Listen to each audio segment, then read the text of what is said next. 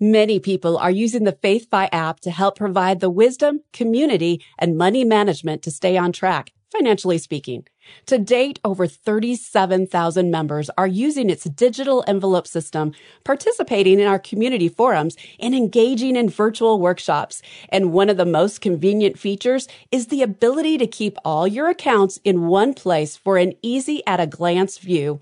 You can choose from one of three options depending on your management style, and it's available on desktop or mobile. Go to faithfi.com and click App to get started.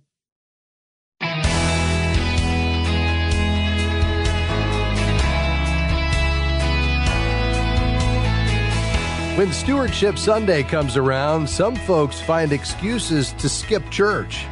Hi, I'm Rob West. It's a fact that money isn't a popular sermon topic. Well, maybe that's because people have the wrong attitude about money.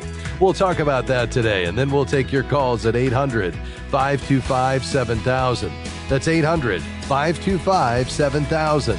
This is Faith and Finance, biblical wisdom for your financial journey. Well, church leaders who teach God's Word every week understand their responsibility to guide their flocks wisely. Sometimes they have to teach on tough topics such as sin, spiritual discipline, and maybe even the book of Leviticus. One of the most awkward sermon subjects, though, is money.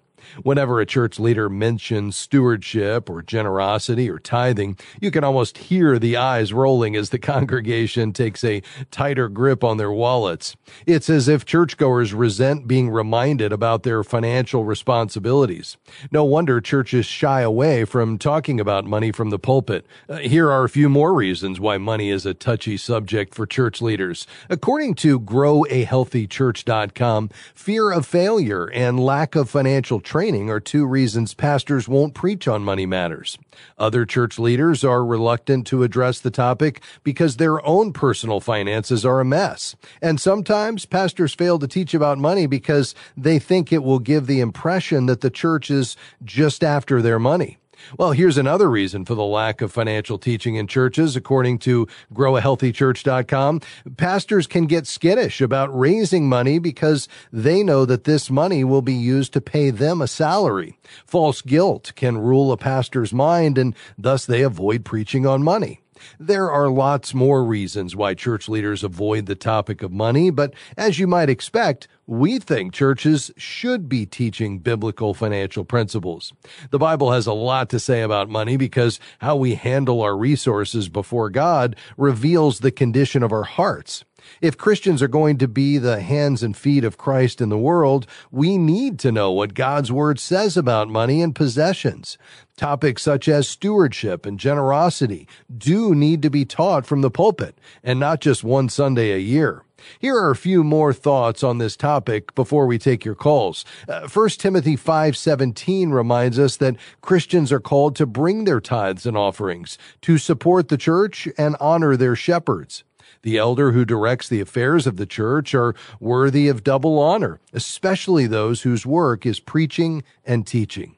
Successful church ministries, and I don't necessarily mean those with a lot of money, are a function of the Holy Spirit's work in and through the body of Christ. People and leadership need to work together in faith to follow God's will, build disciples, and reach the lost. These efforts need our financial support.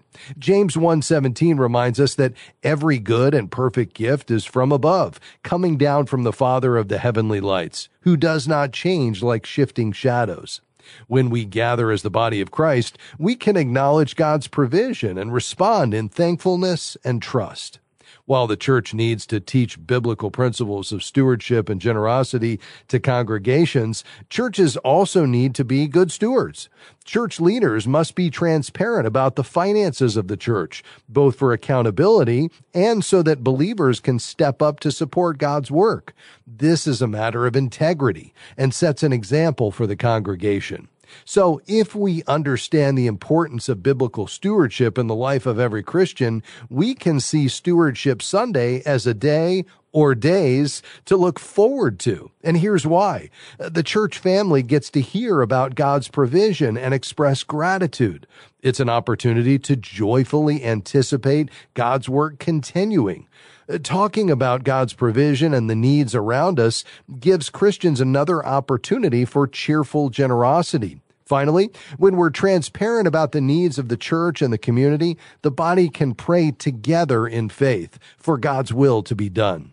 We say it all the time. We're not owners, but stewards of God's resources. This goes for churches as well as individuals. Psalm 24:1 says, "The earth is the Lord's and everything in it." Stewardship demands transparency and accountability for the people and the organization. So the next time your pastor, priest, or preacher brings up the subject of money, consider it an opportunity to be transparent and accountable to the Lord about your own finances as well, and support your church. All right, your calls are next. The number, 800-525-7000. That's 800-525-7000. I'm Rob West, and we'll be right back with much more. Stick around.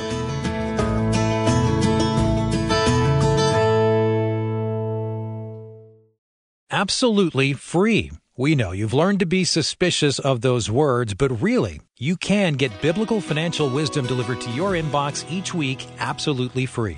Articles, videos, podcasts, and special offers on biblical resources. Nearly 60,000 people receive our free weekly wisdom email, and you can too. Create your free FaithFi account by going to faithfi.com and click Sign Up to begin receiving weekly wisdom in your inbox. We're grateful for support from Guidestone, whose diversified suite of investment solutions align with Christian values to create positive change in the world. More information is available at GuidestoneFunds.com. Investing involves risk, including potential loss of principal. Carefully consider the investment objectives, risks, charges, and expenses of Guidestone Funds before investing. They're distributed by Foresight Funds Distributors, LLC, which is not an advisory affiliate, a registered investment advisor, nor do they provide investment advice.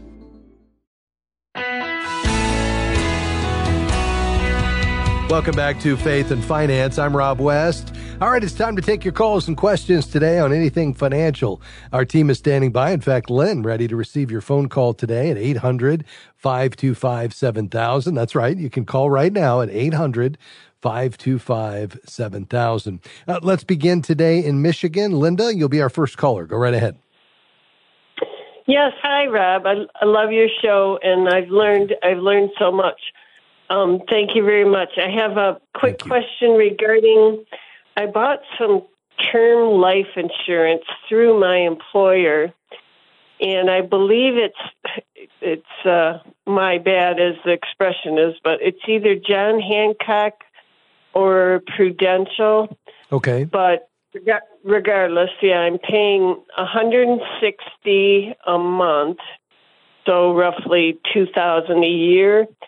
And I'm 63 and have no dependents, not married, just me. And I was just wondering or thinking, how stupid is that? I mean, should I? Is there a penalty to cash something like that in? Is there or is it? No there's harm, not. no foul. Yeah, no, there's not. And I think, the key is, first of all, whether or not you need the death benefit, whether this is something that you need as a part of your overall financial plan. If we take a step back for a second, the purpose of life insurance is really to offset a risk. And in the case of life insurance, as opposed to other forms of insurance, that risk is that you pass away and your income goes away, and therefore somebody who's depending upon that income is left without it. Or, in the case of, let's say, a stay-at-home spouse where, they're taking care of small children and, that spouse were to pass away and all of a sudden the working spouse is having to pay for, 5-day-a-week daycare. I mean, things like that where there would be a hardship created for a loved one or dependent upon your death. And if that's not the case, which it sounds like it isn't, then there's really not a need for this life insurance, especially one that only has a term to it and doesn't have a savings vehicle with it, although I'm not a fan of that either because I'd rather you be saving outside of an insurance product. So if it's term life, there's no cash value. You've been paying for the death benefit. And because you haven't collected, you're still alive. All you would do if you determine you didn't need that death benefit is drop that policy. You'd call the HR department or whoever handles, your benefits and just tell them that you're no longer going to take advantage of that employer benefit of term life insurance that you've been paying for at $160 a year, which, by the way, a couple of $1,000s a year is an expensive policy at 63. You could actually, get, as a healthy 63-year-old, you could get a $500,000 death benefit for $129 a month on a 15-year term policy. So, it sounds like, first of all, it's very expensive. And secondly, it sounds like you don't need it. And as a result, this is $160 that you could add back into your budget on a monthly basis to do some additional giving, maybe pay down debt, maybe save it for the future, something like that. Does that make sense? Oh, totally. Well, I feel like a total idiot. I don't know. No. I don't know whatever compelled me to buy it. And yes, my parents. I know that'll be moot. They're in their late 80s, and not married, no children. So it's totally stupid. Don't feel like that at all. Listen, there's complicated decisions here related to money, and if we've all done things, we look back and say, now why did I do that again? But hey, we've all been there. But nevertheless, this is a great opportunity for you to recapture this money on a monthly basis, and I'm confident you have a good place for it to go. So, Linda, thanks for your kind remarks about the program, and we appreciate you calling today. Thanks very much. 800-525-7000. We've got some lines open today. Again, 800-525-7000. You can call right now with your financial questions. Let's head to Rome, Georgia. Hi, Dee. Thank you for calling. Go right ahead. Hi. Yes, I had a question. How are you first? I'm doing great. Thank you. Good.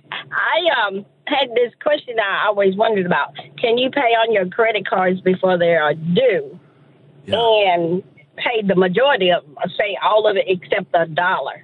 And 2 or 3 days before is the due date, can you just pay that $1? Do that help your credit at all? Yes, it actually could. And just there is actually not even a benefit to leaving $1. You could pay the whole thing off. And here's where the benefit comes in. Now, keep in mind with a credit card, as long as you're paying it by the due date, which is beyond the closing of the cycle. So credit cards are on a 1-month cycle, and you have a date every month that cycle closes. And then you have a due date beyond that where you can pay either the minimum payment or you can pay the balance in full. We, of course, say that if you're going to use a credit card, you should be able to use it only for budgeted items, which means you should be able to pay it in full. The moment you can't, I would tear it up because, at 20% interest plus, that's going to be a very expensive way to support your lifestyle. Now, let's say you're paying it off in full. As long as you pay it by the due date, you're not going to pay any interest. So why would you back up and pay it not just by the due date, but before the end of the closing of the cycle? Well, the only reason you'd want to do that is for your credit score. And here's why. If you pay it after the cycle closes, but before the due date, even though you're not going to pay any interest, they're going to report, the credit card company, they're going to report to your credit bureaus the balance as of the end of the cycle date. Okay. So even though you're paying it to zero, it's going to hit your credit if you have a $3,000 balance before you pay it off with a $3,000 balance. Now, that wouldn't be a big deal if your credit limit was, let's say, $20,000, right? Because that's a very small percentage. But if that balance every month that's being reported prior to you paying it off is above 30% of the limit on the card, then it's actually pulling your score down slightly. Not in a significant way, but it is affecting your score. And the way to avoid that is to pay it the day before, let's say, the end of the cycle close. And that way, when they report it to the bureau, they're not going to report the balance. They're going to report it as zero because you just paid it off. And then you wouldn't have to pay anything on the due date because you would have just done it early. Does that all make sense to you? Yeah, this stuff is kind of confusing to me. I got a good credit score, and actually it went down because of a new loan I got. Okay. It was like 792, and then it went down to 787. Yeah. And so I was trying to see about how to get it back up and how long will it take. Well, let me tell you this, so let me just encourage you. Anything anywhere close to the credit score you have, you're already qualifying, D, for the very best top tier credit. So anytime you go out to get a loan, let's say you were going to buy a house or you needed a new car or a new used car and you wanted to get a loan or you wanted to apply for another credit card because it has better rewards or something, you're automatically over 720 going to qualify for the very best rates and terms out there. So whether that thing bounces around between 770 and 790, I wouldn't worry about it. You can't get above 8%, but you're so close to it, anywhere over 720, you're fine. So I would say probably just keep doing what you're doing and not worry about the 20, 30, 40 points that it's going to vary among in the upper 700s. Okay? Okay. Well, thank you so much. All right, D. God bless you. Hey, we've got a lot of calls coming in, some great questions. Bev, Chris, coming your way. Perhaps your question as well. 2 lines open. 800-525-7000. Stay with us. We'll be right back.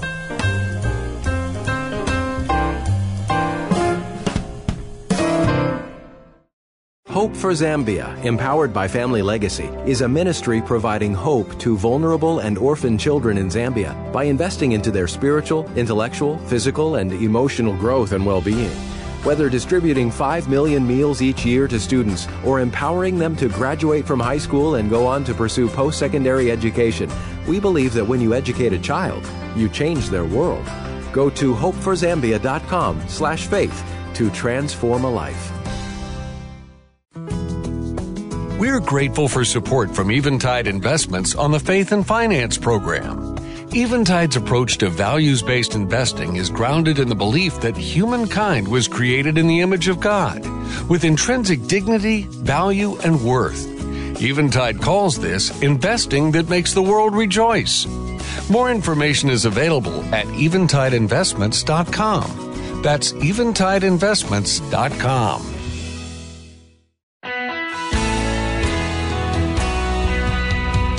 Welcome back to Faith and Finance. I'm Rob West. Let's head to Colorado. Hey, David, thanks for calling, sir. How can I help? Yeah, thank you.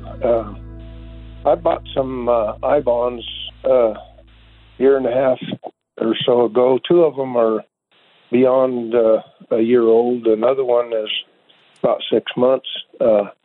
And I see that the interest rate on I-bonds looks like it's gone down, if I'm looking at it right. And I wondered what your recommendation would be to protect that money a little bit from all the craziness that's going on. Yeah, very good.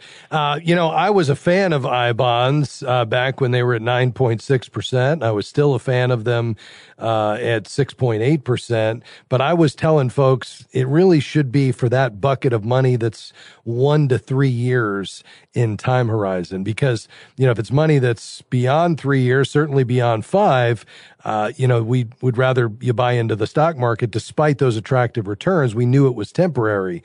And money that was less than a year, well, obviously that doesn't apply because you've got to leave money in I-bonds for at least 12 months. And if you take it out in less than 5 years, but beyond 1 year, you're going to pay a 3-month penalty. So given that the current composite rate's at 4.3%, I really think you can do better elsewhere. So for the money that's been in there for at least a year, I would say go ahead and pull that out. Then again, we need to go through the same process here, David, to determine what is the time horizon on this money and what is its purpose. If it's money that is 5 years or greater that you're going to use it, certainly 10, well, then you can start to look at, should we take some risk with it and invest it in a properly diversified stock and bond portfolio? If not, you want to keep it completely safe and guaranteed by the U.S. government. Well, now we're looking at, high yield savings or CDs. Good news there is you can get 5.5% right now, a point plus better than an I-bond in a CD. So you've got options, but continuing to buy the I-bonds or even holding the I-bonds beyond what you have to really doesn't make sense anymore because that rate's already down below the CD rates, and it's going to come down again when we get the new rate November 1st. All right. I'll cash in those 2 that are over a year old, and the one that's less than a year is still getting over 6%. So I'll take care of that when it gets a year old. There you go. I think that's a great plan. Hey, thanks for calling today, sir. We appreciate it. To Indianapolis. Hey, Jeremy, how can I help you? Yeah, thanks for taking my call. I had a question about borrowing from a 401k. We're debt-free. We don't have no bills or mortgage or nothing, just utilities. We got a good emergency fund, but I monitor my 401k pretty regularly, and it's not getting much over a 4% return. And I was wondering, does it make sense to borrow like $50,000, put it on a CD, get 5.5% return, and then I pay myself back interest? Does that make sense? No, I don't like that approach, because here's why. In that 401k, you should have the ability to build a portfolio with a long-term perspective that outperforms that, even that 5.5% on average. I mean, keep in mind the S&P 500, since its founding in the 20s, has done greater than 9% a year. So what is your age right now? I'll be 41 in about a couple weeks. Okay, so let's say you work for the next 25 years. You should be in a portfolio that's targeted, to your retirement date, perhaps even one beyond that. So I guess my question would just be, why is it that you're only getting 4.5%? And is it perhaps just because you've been in largely stock mutual funds inside that 401k that have just not been performing as well, which the market hasn't been doing well. It's done better this year, but even with the broad market indexes showing, decent results, a lot of that has been pretty narrow in terms of the number of stocks affected. It's only broadened in the recent past. But this is also an unusual time. We're on the heels of a pandemic. We're looking at a possible recession. We've had 11 rate hikes. I mean, this is one of those tough environments.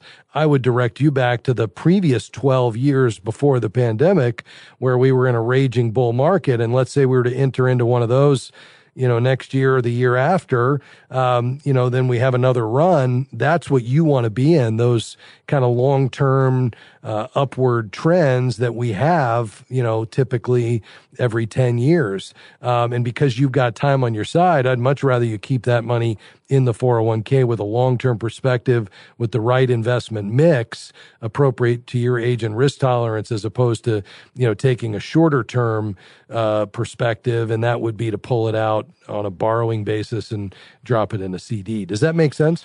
Yeah, it does. I guess it sounds like I kind of need to call Vanguard and see if they can maybe realign some of it to where it can get a better return there.